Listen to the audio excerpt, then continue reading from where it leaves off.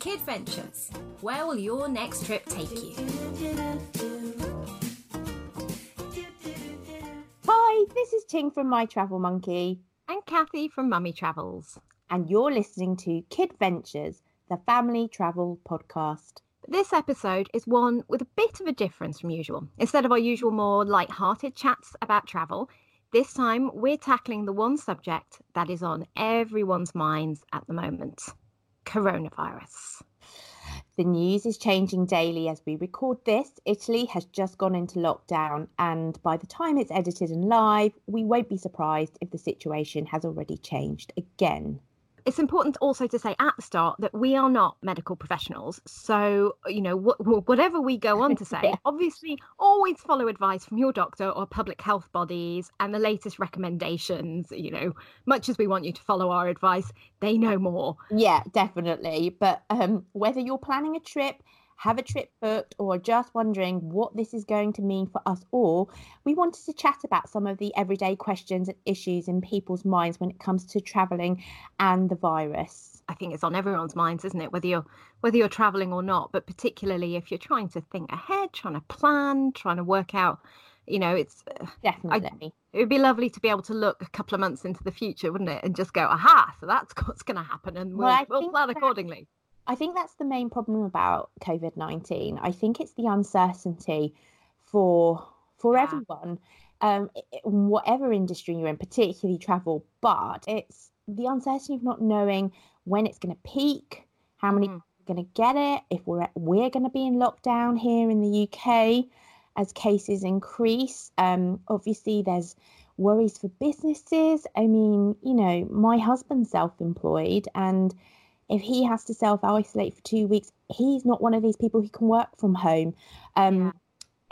Those things are what's worrying, I think, for a lot of people. Yeah, absolutely. I think it doesn't help as well that there is a lot of misinformation out there. I couldn't actually believe I saw the other day that one of the social media networks had to shut an account, I think, for recommending people drink bleach as a cure. You are kidding me? Seriously? Seriously. I mean, drinking bleach, I know I said I wasn't a medical professional, but drinking bleach is never good. No. Never. No. And anyone who would believe that, anyway. Yeah. There is a lot of fake news about, unfortunately. So I thought it's worth, let's start with a few facts. How is it spread? Yeah, so I mean, obviously it's a new virus and more information is coming out the whole time, but it seems very unlikely that it's airborne. So it will spread in a way to similar other viruses. So in coughs, in sneezes, actual fairly close contact with someone, or, this is all a bit icky, but someone sneezes on a surface and you touch it and then you touch your face. That's how you're going to get it. Yeah. It's not going to come on packages or just walking down the street where someone's breathed it out, for example. Which is kind of why the advice for hand washing at the moment is being pushed so hard. Yeah. Because if you wash your hands regularly, especially, and if you sneeze and you cough into a tissue and then dispose of it, then that eliminates those droplets from infecting. Yeah. surfaces. And we will say Kid Venture's official position is just keep washing your hands anyway, virus or not. Washing your hands is a good thing, people. Yes, especially after you go to the bathroom. And I see people who don't, which is really icky. It really, yes. And I know most parents as well will have this thing of, have you washed your hands? Yes. With soap. Pause. Well, at my small child goes back to bathroom. My kids' school, they're really pushing it now. Yes. Washing the hands. They have to wash their hands before they even go into the classroom now. Yeah. Same before and after each meal. And I keep hearing the sound of Happy Birthday being sung in the background. I have actually been doing that in my head as well. Although I've not been so good about not touching my face and my eyes, I think I just do it without realising I do it. And the other day, I was kind of rubbing my eyes and I was like, oh no, I've just rubbed my eyes. It's so you don't notice. I suddenly realised I'm sitting here and literally got my hands on my face. But exactly. I have washed them today and I have not touched anything else except me because I'm here on my own. Yeah. But anyway, sidetracking. So back to, what were we saying? Taking a plane, for example, is not significantly more dangerous than taking the tube or taking a bus. And in fact, maybe less dangerous than going into work, just because of the way most offices will tend to be air conditioned. And it's stale air that keeps going round and round. Whereas actually, I think on an aeroplane, you get better air quality. Yes. Because of the systems are filtering it every 2 to 3 minutes, I think. That's right. There's been research which says on a plane, the air is totally replaced every 2 to 3 minutes, whereas an air-conditioned building, so an office or a shop or whatever, is more like every 10 to 12. Yeah. And planes have very high efficiency filters, which can filter out viruses. Now that the kind of at the beginning, the virus was so isolated, wasn't it, in China? And actually, it's China and Asia now that have got it pretty much under control. Yeah, a lot more now spreading like wildfire in Europe, across Europe. So in my mind, just having seen what's happened in China, is it'll probably get worse before it's better. Again, I'm no expert. This is just my personal opinion. But obviously, now that people are getting it without having travelled, there's the difference now in the UK, particularly. That's it, exactly. So it's now moved beyond it only affecting people who've just back from Italy or been to China. The media have been not sensationalising. Well, actually, I did read an article in one of the national rags, I'm not going to mention their names, that I must have counted 20 sensationalist words that they used in the article, deadly and epidemic. And yet they factored in the actual facts within these words. So 25,000 people, when I read it, had been tested, and I think at the time it was 3 or 4 people had died with underlying health conditions, I'd like to add, and I worked that out, and it's actually less than 1%. So I think that's it. I mean, the risk officially is moderate, and I know that the numbers are going up, and people are still working out the percentages and so on, because it depends on how cases are being diagnosed and so on. I think it's very easy to a lot of people are blaming the media for fanning the flames, but it's got to be reported on. And I think personally, social media has been far worse in what I've seen. That's where you get people panicking and hoarding toilet rolls, and people talking about pasta and baked beans and antibac gel and all the rest of it. And even when you're thinking, okay, I'm going to be quite sensible and level-headed about this, and let's read the facts and so on, and even then you get swept up. And I found myself counting toilet rolls, and you're like, this is ridiculous, come on, let's calm it down a bit. I haven't read anywhere where COVID-19 has actually caused any stomach upsets. No, you don't actually need extra toilet roll if you get it anyway. No. People are obsessed with toilet roll, and as people have pointed out, you actually need other people to be able to wash their hands and go to the toilet hygienically as well, not just you. It doesn't unless matter you're hiding inside antibac you have. Toilet roll fort. Yeah. But it also doesn't matter if you slather your hands in antibac every minute of the day. If someone else hasn't done it and followed any hand washing and made you a sandwich, then that's so grim. I'm so sorry, but that's that's what came into my head. Yeah. But that's the truth of it. It's true. This is it. I don't want it to sound like we're making light of the dangers, and for people who are more at risk, who are elderly, who have underlying health conditions. I know a lot of people with asthma are very worried. This isn't just a cold. We all appreciate that. Although I think we can all agree that we should not be hoarding toilet roll. No one should be hoarding toilet roll. Okay, but I think it's the trickiest thing is finding the balance, because if you look at it just from the point of stopping the virus spreading, then you'd say, okay, everyone should self-isolate, all events should be cancelled, schools should be shut. But the impact that would have is gigantic. Devastating. Yeah. And it already is. It's already starting to affect the economy. I mean, share prices have plummeted. Travel companies look at Flybe, have recently collapsed, and actually there are other airlines that are in the news at the moment that look like they are also I don't think Flybe will be in trouble. Yeah. Pardon? I mean, there are others that need bailouts. Definitely. At least. And that's just weeks in. Independent, if the large multi-million pound companies are struggling, then think about the smaller independent travel companies who are probably already on their knees because of this. I was reading that it could be costing the tourism industry worldwide could be losing between 30 and 50 billion dollars every month. It's scary. It's scary. Italy will have lost tens of billions of pounds because of this, just one country. And I'm not saying money is more important than people's lives and so on, but people's lives are going to be affected by their livelihood.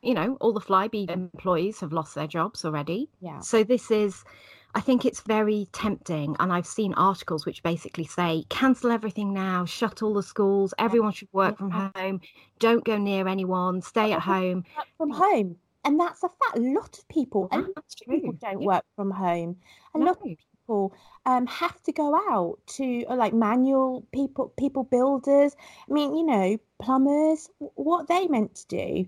Delivery drivers, taxi cab workers. There are just so many people who do not work from home.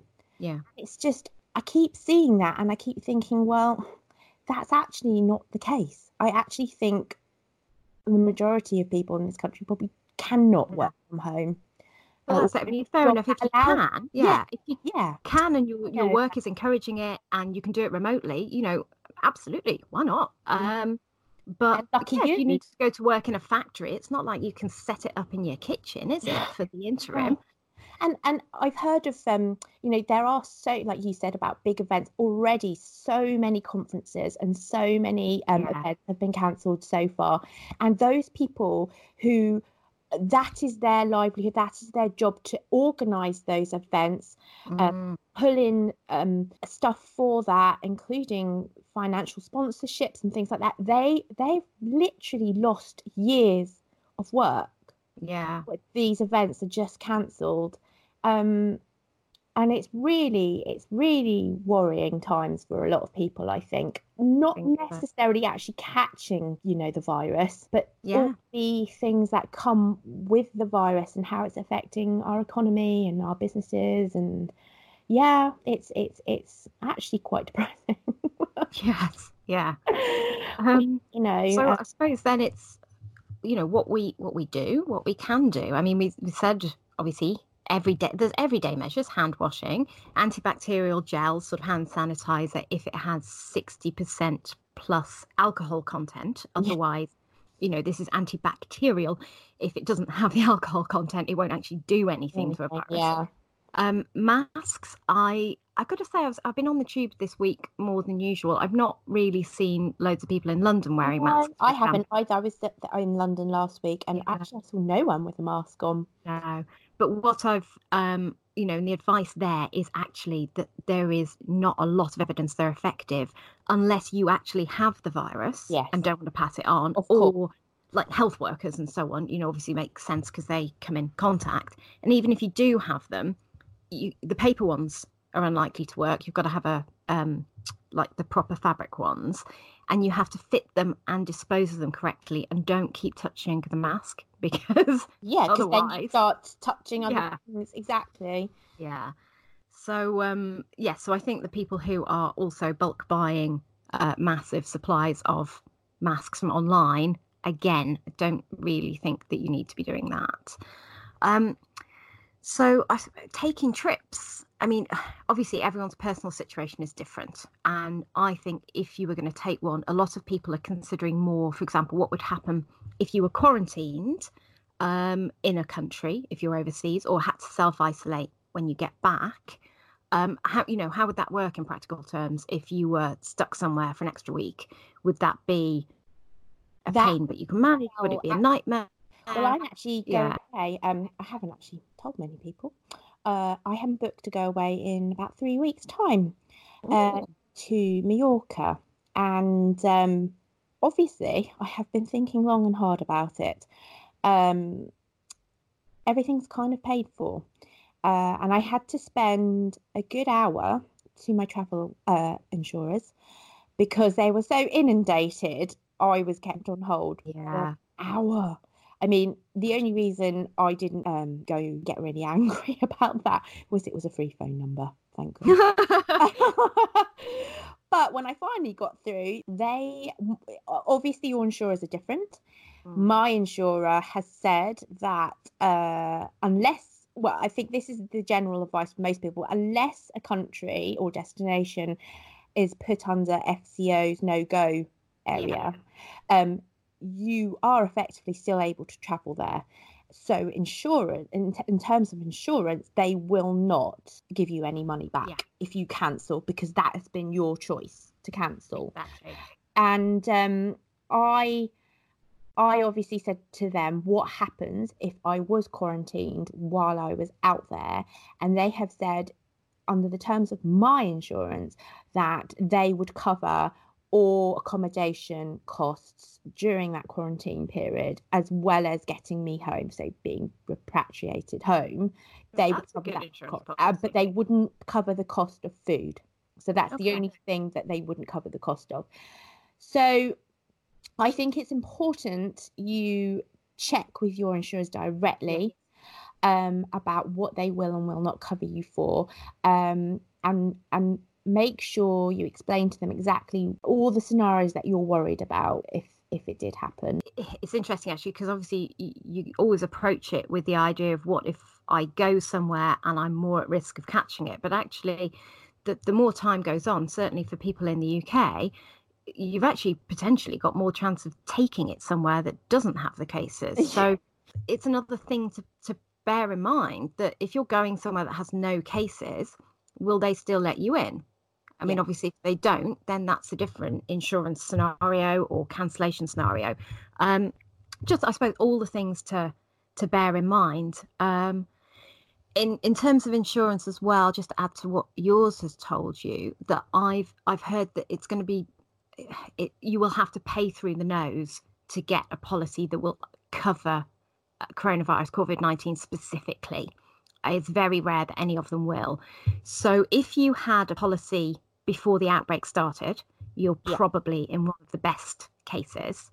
Thankfully, I got my annual one in January, so I'm hoping that if that comes needed, then that will be good, because otherwise insurers might start arguing it's now a known situation if you're buying a new policy. Right. But as with, the basic for travel insurance always is get it as soon as you book, or, if you get annual policies, before you book, because if you book a trip to, let's pick a country that has no cases of coronavirus now, you book your trip tomorrow, you're going to travel in July, and then say in May, there's a sudden outbreak and the FCO says, no, you can't go there or whatever, then and you haven't got a policy yet, then you won't end up being covered. No. If the other thing to add is that, if the FCO advice is against all but essential travel, so basically don't go, or indeed just don't go, then you should get your refund. That should make it easier to get your refunds, either through the insurance or your airline or package. But I'm guessing that as time goes on, this may well end up getting harder and more companies trying to wriggle out of it, because they're going to get more and more people claiming. Well, definitely, my insurers have already said to me, though, that I would first have to go to the airline. I would first have to go to the hotel, and then even my credit card company, before they would pay out. And I would have to prove that I have gone to every single one of those. Right. They've refused me before the insurers would pay out, which is rather annoying, but Yeah, at least they're not saying no. that they were. I just have to jump through a Yeah. few hoops if I have to claim. Obviously, kids could carry it even if they don't fall ill, but I mean that's one of the things. It seems that they are actually less at risk than the elderly. So, for there are hundreds of considerations for everyone in their individual situation, but it does seem that one, at least, if you're worried about what if my kids get ill, that actually seems less likely. The risks are low, kids. And actually, I booked this trip before COVID-19 really escalated here as well in the UK. And I've got another trip planned in May. And these are all trips that were kind of planned before any of this kicked off. Would I book a new trip now? Probably not. I mean, not just because of insurance issues, but I think it's a good, if you haven't booked a trip, I suppose I would be more inclined to wait and see what happens. I mean, I know some people are desperate to get away and get some sunshine and stuff like that, but it's definitely worth waiting and seeing. And I think so. I mean, I don't actually have anything booked, which is a bit rare. Now, I've been actually chatting to people this week. Although you have been away twice already, can I just say, this year? I have been away twice. Yes. So don't feel sorry for her, anybody. Which it's all right, yes, the tiny violins can go away now. But I mean, I've been talking to people this week about possible trips for October half term, possibly this summer, late summer. Yeah, on the basis that hopefully this can't go on. Well, in fact, this can't go on forever. This situation has to develop. We don't know how it will, but I think the one thing that we know is that it won't carry on exactly like this. I don't have Easter booked though, and I'm not booking anything right now. But equally, I wouldn't by October half term or something, by end of July, August. I'd feel happier booking that now. I mean, in the knowledge that you never know what's going to happen. My mum, who had cancer many years ago, her immune system isn't as it should be after having treatment. She is also got a cruise booked in a few weeks. She's already cancelled one because she was actually poorly at the time. Yeah. Wasn't, thinking that actually it was not good for her to go, but she's fit and well at the moment. Every person has to be tested before they can board the ship now. That's interesting. I hadn't realised that. That is the rule of her cruise liner. Yeah. I know from a lot of cruises, and I think more companies are doing this as well, that they are making it more flexible. So if you are booking or you have a booking, that if for any reason you want to or it has to be postponed, you get the full credit towards a trip later on. Yeah. So at the very least, you would hopefully not lose money and would get your trip later. And also, from the industry point of view, that these companies know there's something still coming in. Yes.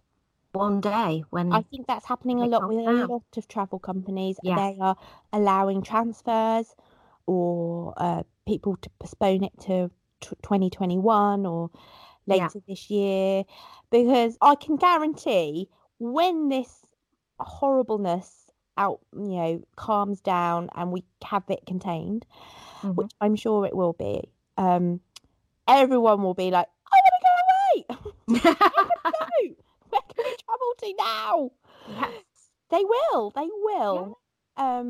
And hopefully the industry will pick back up for everyone. I mean, as travel writers ourselves, we've noticed a huge decline, haven't we? Massively, absolutely massively. No one is reading about travel, no. let alone booking it, frankly, at the moment.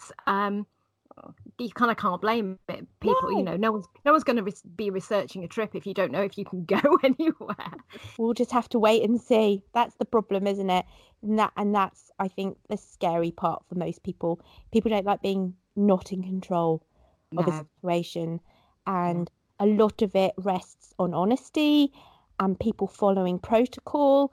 I mean, you can tell people to self-isolate, and you can tell people not to come into an office, or you can tell people not to travel there if they're feeling unwell, but you can't police it. And there may be people out there who are just ignoring that advice completely. I know when people are actually on the breadline and thinking they can't pay their rent or they can't pay their bills because I've got a bit of a sore throat, I reckon I don't have it.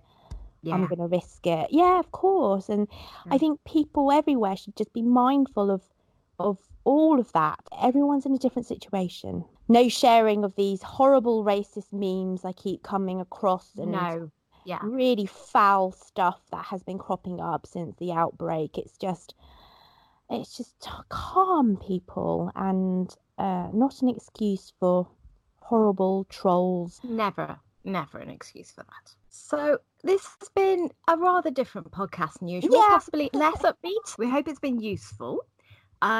And if you do want more of the usual kind of cheery family travel advice and inspiration, then check out all the earlier podcasts as well. Let us know if there's anything you want us to cover in a future one. Do you enjoy listening to sort of more newsy ones like this? Do you want to keep it more on the how to get your kids to eat different food when you're abroad? Let us know. And head to kidventures.co.uk for more, and where to subscribe. And don't forget to review this and recommend to your friends. See you again soon for the next Kid Venture.